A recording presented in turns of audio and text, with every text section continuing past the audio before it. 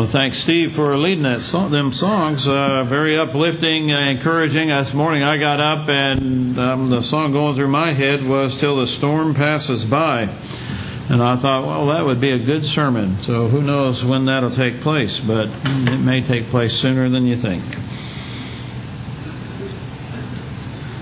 I have been mentioning over the course of the last several weeks and months that the only thing that's going to change this world is the gospel of Christ. The teachings of Jesus Christ are so unique that to follow them, the world would have to be a better place. And as individuals, we would certainly be better people. And so if you have your Bible this morning, if you would, turn to Matthew chapter 7 and verse 12. And that's what we're going to be looking at this morning. We're going to take a fresh look at it, and hopefully we'll be reminded of some things that we are to do. In the old Soviet Union, I've read that they had very few laws about factories and polluting water. And that was for good reason, because they only had one law that they needed. And that law stated that if a factory was going to use water and put it back into a river or a lake, or a river or stream, whatever, the intake for that factory had to be below where the water went in. So let me say that again to make sure you understand. The water that they used had to be upriver.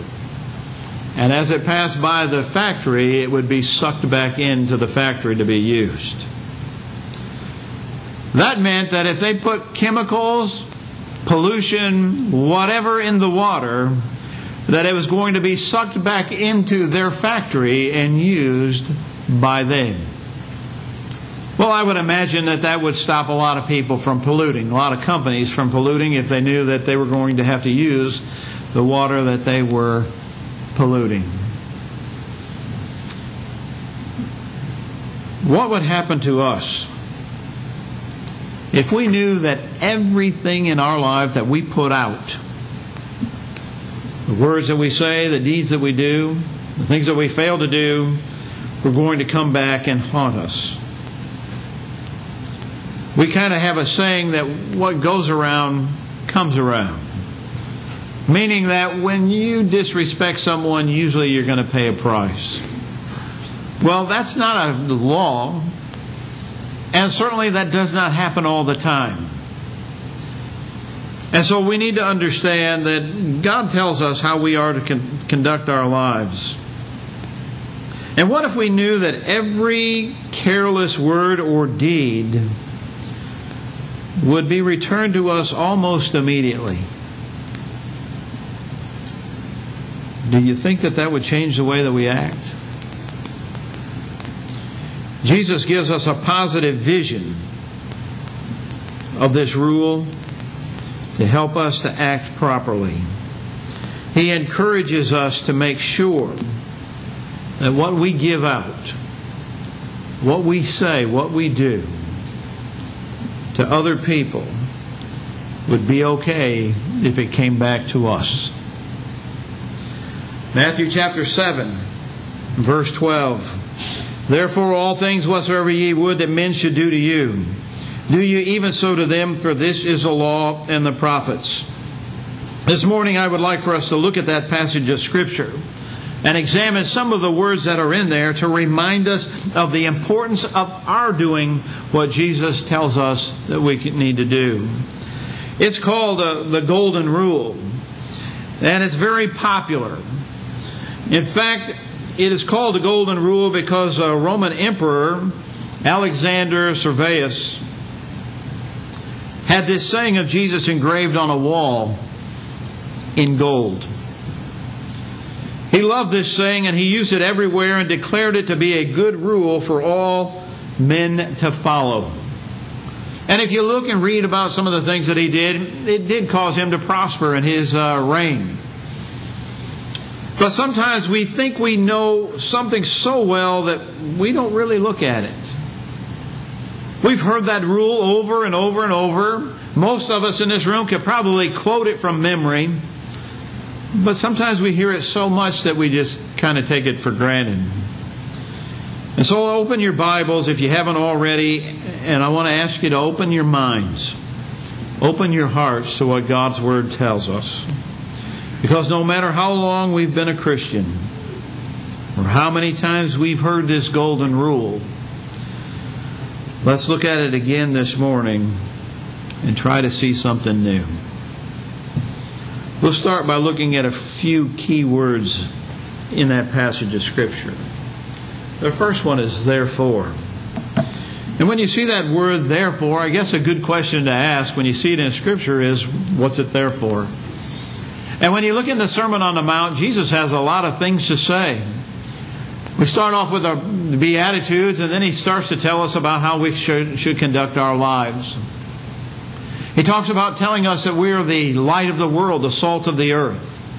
And by making that statement, He's telling us that we are different from the world, that we are to be something that is good, a good influence on our world that we live in. And then we can see other things that He tells us that we need to do or not do in our conduct of life. We need to control our hearts and the things that go in. We need to be careful about what we judge about. We need to be talking about going that second mile and doing those things that Jesus is telling us. And so when we get to verse 12 of chapter 7, we see the conclusion starting of the Sermon on the Mount. And after making all of those statements that He'd made in the Sermon on the Mount about what we need to do, He starts to sum it up with therefore, tying it all together. And that is the link between that command and the Sermon on the Mount.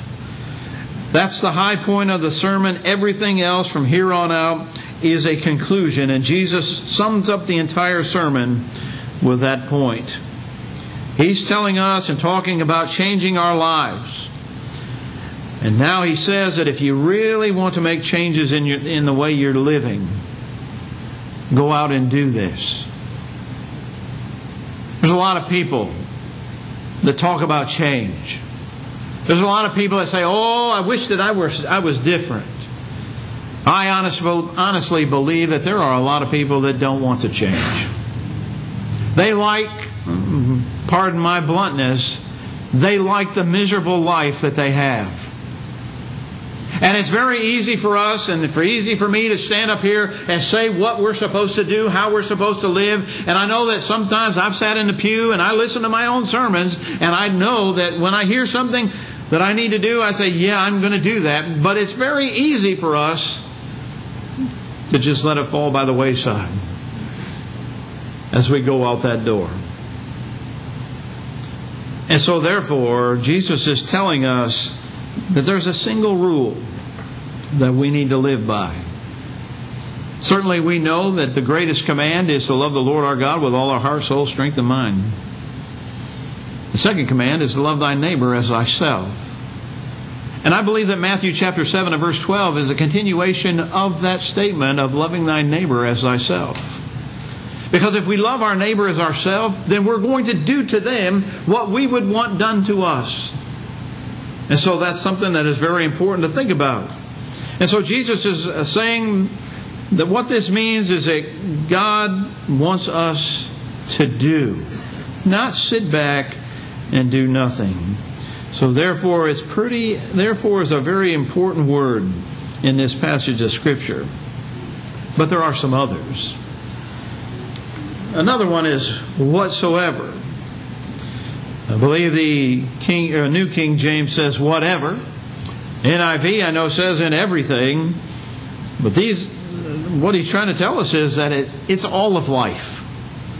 Whatsoever is every aspect of our lives. Jesus is not talking about the worship service, although we would do unto others as we would do when we come to assemble here. We would want to be treated properly. But he's not talking about the worship service or just around the house with your family. He's talking about everything. Everything that you would want done to you in any context of your life. If you want someone to hold the door open for you, then you should hold the door open for someone else. If you want someone to deal with you fairly in business and take good care of you and trust you, then you need to do the same thing to the people that you're dealing with. This rule is as broad as your life. In other words, wherever you go, whoever you deal with, whatever situation, this rule applies. You go to work, you go to school, you go to church, you go home, wherever you're at, this rule applies to you. Whatsoever. As I was talking to someone after the earlier service, I said, I really like the way the King James has that word, whatsoever. Because when I hear whatever, the first thought that comes to my mind is when you tell your kids to do something, and they say, whatever. You know, it just doesn't have the same meaning to me. So I like that whatsoever. Because it just seems to include everything, even though whatever does the same thing. But I like the way Jesus says it here, and the way it's translated for us. Because whatsoever covers everything. The next word is would. New King James says that word would be want. And that word describes our actions. Whatever you want people to do to you, that is very important. Therefore, all things whatsoever ye would that men should do to you. Whatever you want people to do to you, that is what you should be doing to them. This goes way beyond just meeting their needs. What do you mean by that? It is the obligation of every human being to try to meet the basic needs of another human being. We should try to feed a starving man and give shelter to those that are without shelter. But Jesus, I believe, is going deeper than that. You see, it's easy for us to see a problem. And that's one of the problems that we have, I think, in our country. That we see a problem, and what do? We pull out our wallet, here's money, you take care of it, and we feel that, yes, we've taken care of it, and we walk away, and we don't do anything else. And I believe that Jesus is saying it's deeper than that. You have to get involved. You have to do something. You have to live a certain way. You have to be involved with people's lives. And that's where it gets hard. It's easy to just dish out the money. And yes, money's important in many of these areas of our lives. But isn't the personal contact, isn't that important also?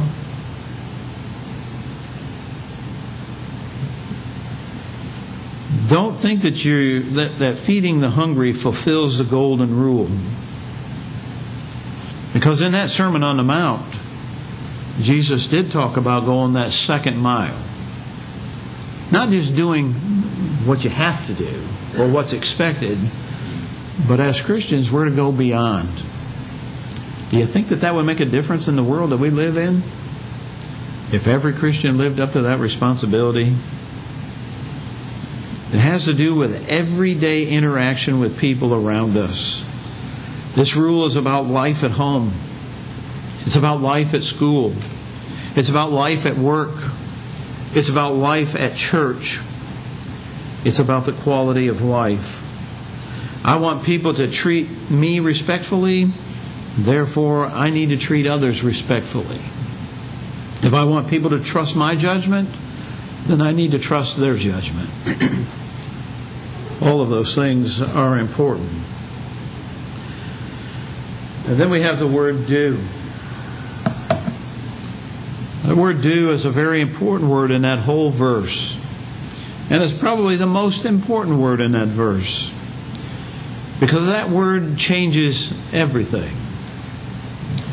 Do is the strongest word here because truly Jesus wants us to do something. He wants us to be active. Jesus wasn't the first to come up with this principle.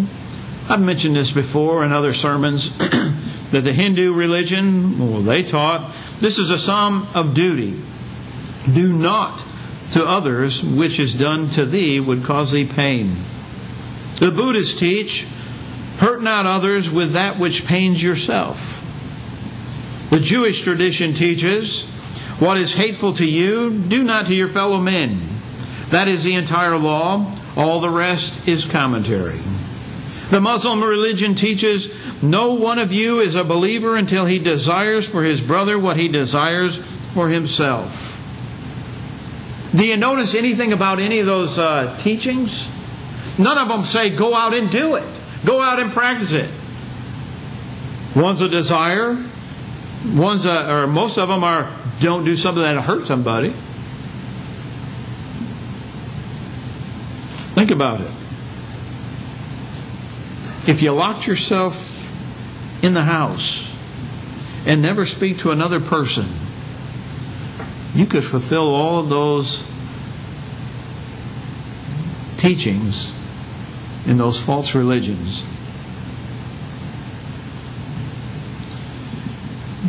You haven't done anything to another person that you would find hateful if it were done to you.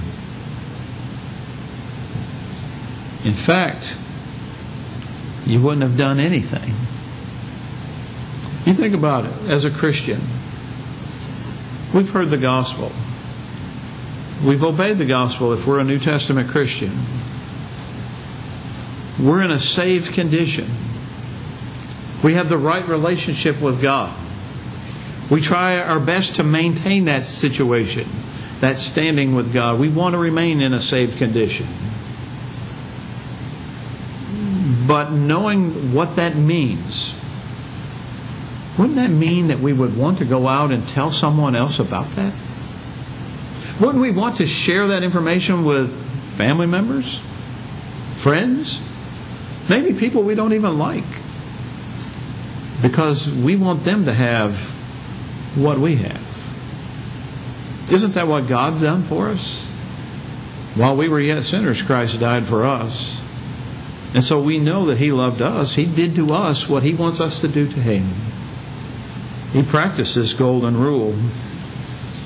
And so we need to understand that Jesus is teaching us that in order to fulfill God's wishes, that we must do something. It's not enough just to read it, memorize it, say it sounds good.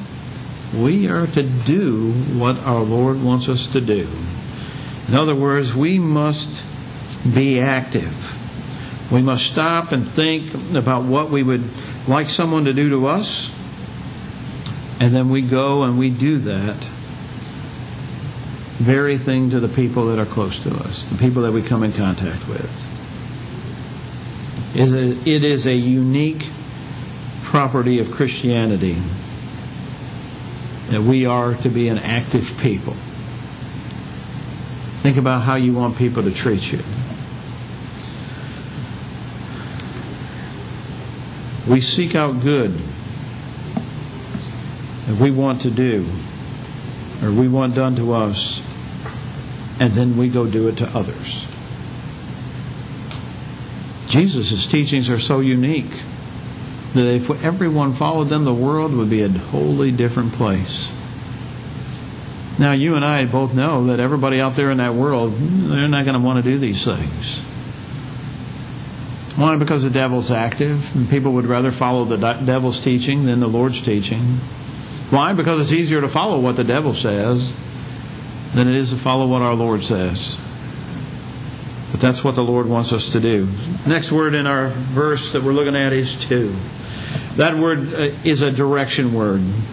Think about it. If I say that I'm going to go somewhere, you're expecting to hear the direction that I'm headed.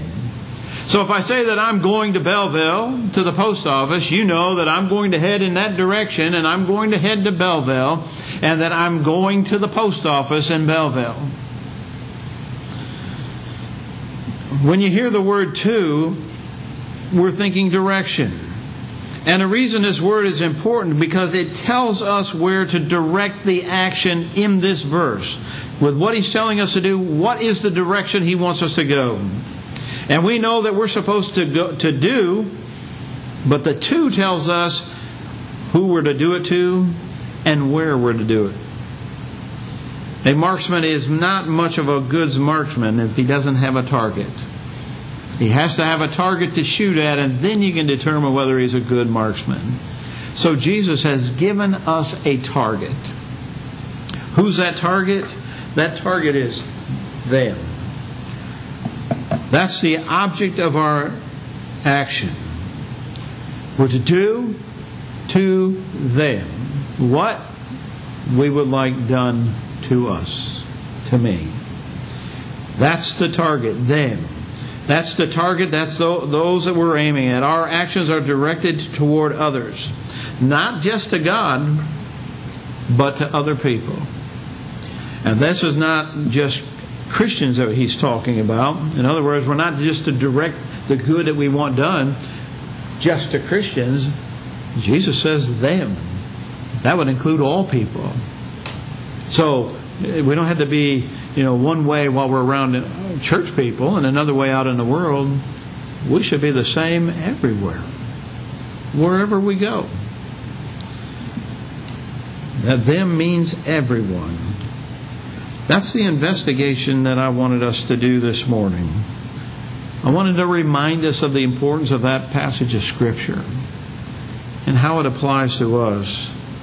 And do you see why it's such a big command for us? You see, some people think that it's simple.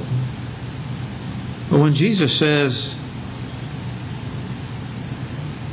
that if we really truly want to serve God in every aspect of our lives, we should treat every single person that we meet the same way that we would like to be treated ourselves. You say, well, they've done this to me, so that means that's the way they want to be treated, so I can do that. No, that's not what Jesus is saying. Jesus is saying that even when they mistreat you, when they've done things to you, you treat them the way you would want to be treated. And that's not easy to do sometimes. And what Jesus is teaching here is huge. And the question that I ask is, how many of us honestly practice this rule? A young boy who had absolutely nothing in life was a Christian and was teased for his faith. People would say, if God loves you, then why doesn't He take better care of you? Why doesn't God tell someone to bring you shoes and a warm coat and better food? The boy thought for a moment, and then he said, I guess He does. I guess He does tell somebody. But somebody forgets. How many times do we forget to practice the golden rule? How many times have you sat in that pew? And I've stood in this pulpit. And we've all said, yeah, that's something we want to do. We're going to change. I'm going to be a different person from here on out. And we walk out that door, and sometimes before we get to the car, maybe before we get home, we forget all about it. Because we find out it's a little harder than we thought it was to make that change. And so we just give up. We forget about it.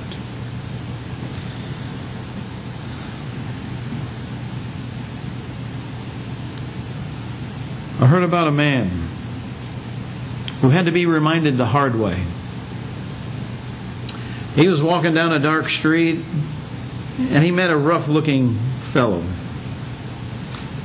The man said, "Sir, could you spare some money for a poor, hungry, homeless individual who has nothing in this world to call his own, except for this .38 Special revolver in my hand?"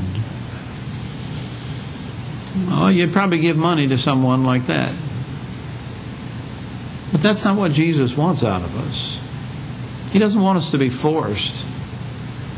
Sometimes we kind of get that self-righteous attitude where we're going to make people do what they're supposed to do. You can't make people do what they're supposed to do. Jesus doesn't make us do what we're supposed to do. He gives us a choice. We need to obey this law, this rule, this command that Jesus gives. but it has to come from the heart. I told you earlier that this verse is called the Golden Rule because Emperor Alexander Serveus had it written on a wall in gold. What I didn't tell you is that he was not a Christian. He never became one. He thought this particular teaching of Christ was wonderful, and he spread this rule everywhere that he could.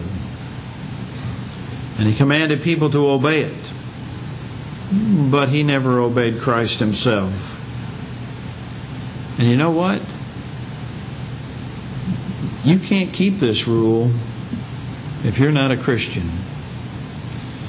Because it's only through the power and grace of God that you can do to other people the things that you would want done to you.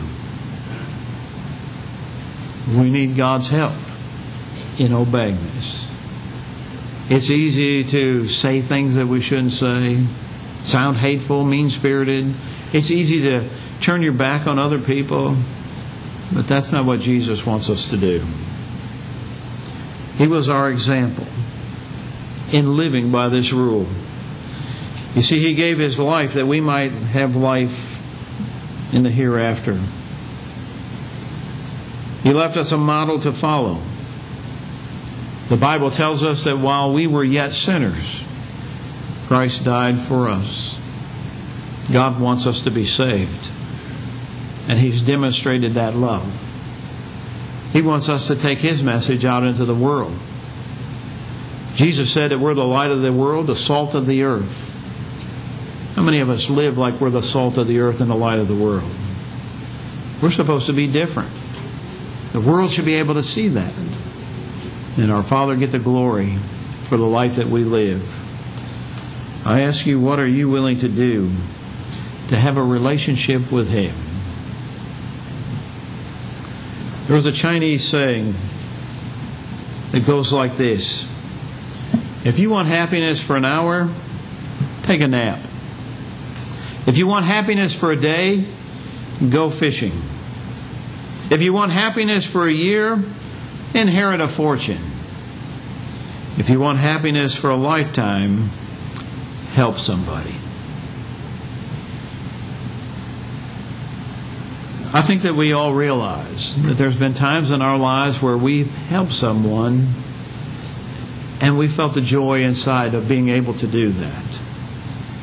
Jesus taught that it's more blessed to give than to receive. And I truly believe that that is true and accurate.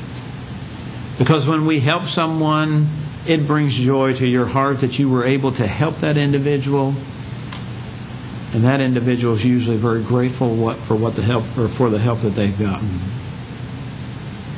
And so how many of us honestly practice Matthew 7 and verse 12 every day in our life? Oh, there's so many temptations, there's so many obstacles, so many troubles, so much negative news that can discourage us. But think about what happened to Jesus. What happened to Him as He lived His life here on this earth. Think about the apostles and what happened to them. We did a study not too long ago that showed most of them died. And some of them died horrible deaths because of their faith in God and their teachings. Being concerned about those that are lost. True happiness comes from following the teachings of Jesus Christ. Happiness is found in obeying our Lord.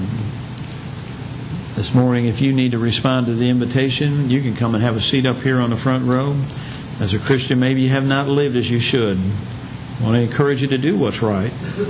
Don't sit here in the pew and say, I'm going to make changes. I want to do better. And then as you go out that door, it just kind of floats away. Dedicate yourself to it. Make that commitment. And this morning, if you need to respond to the invitation, feel free to do so while we stand and sing.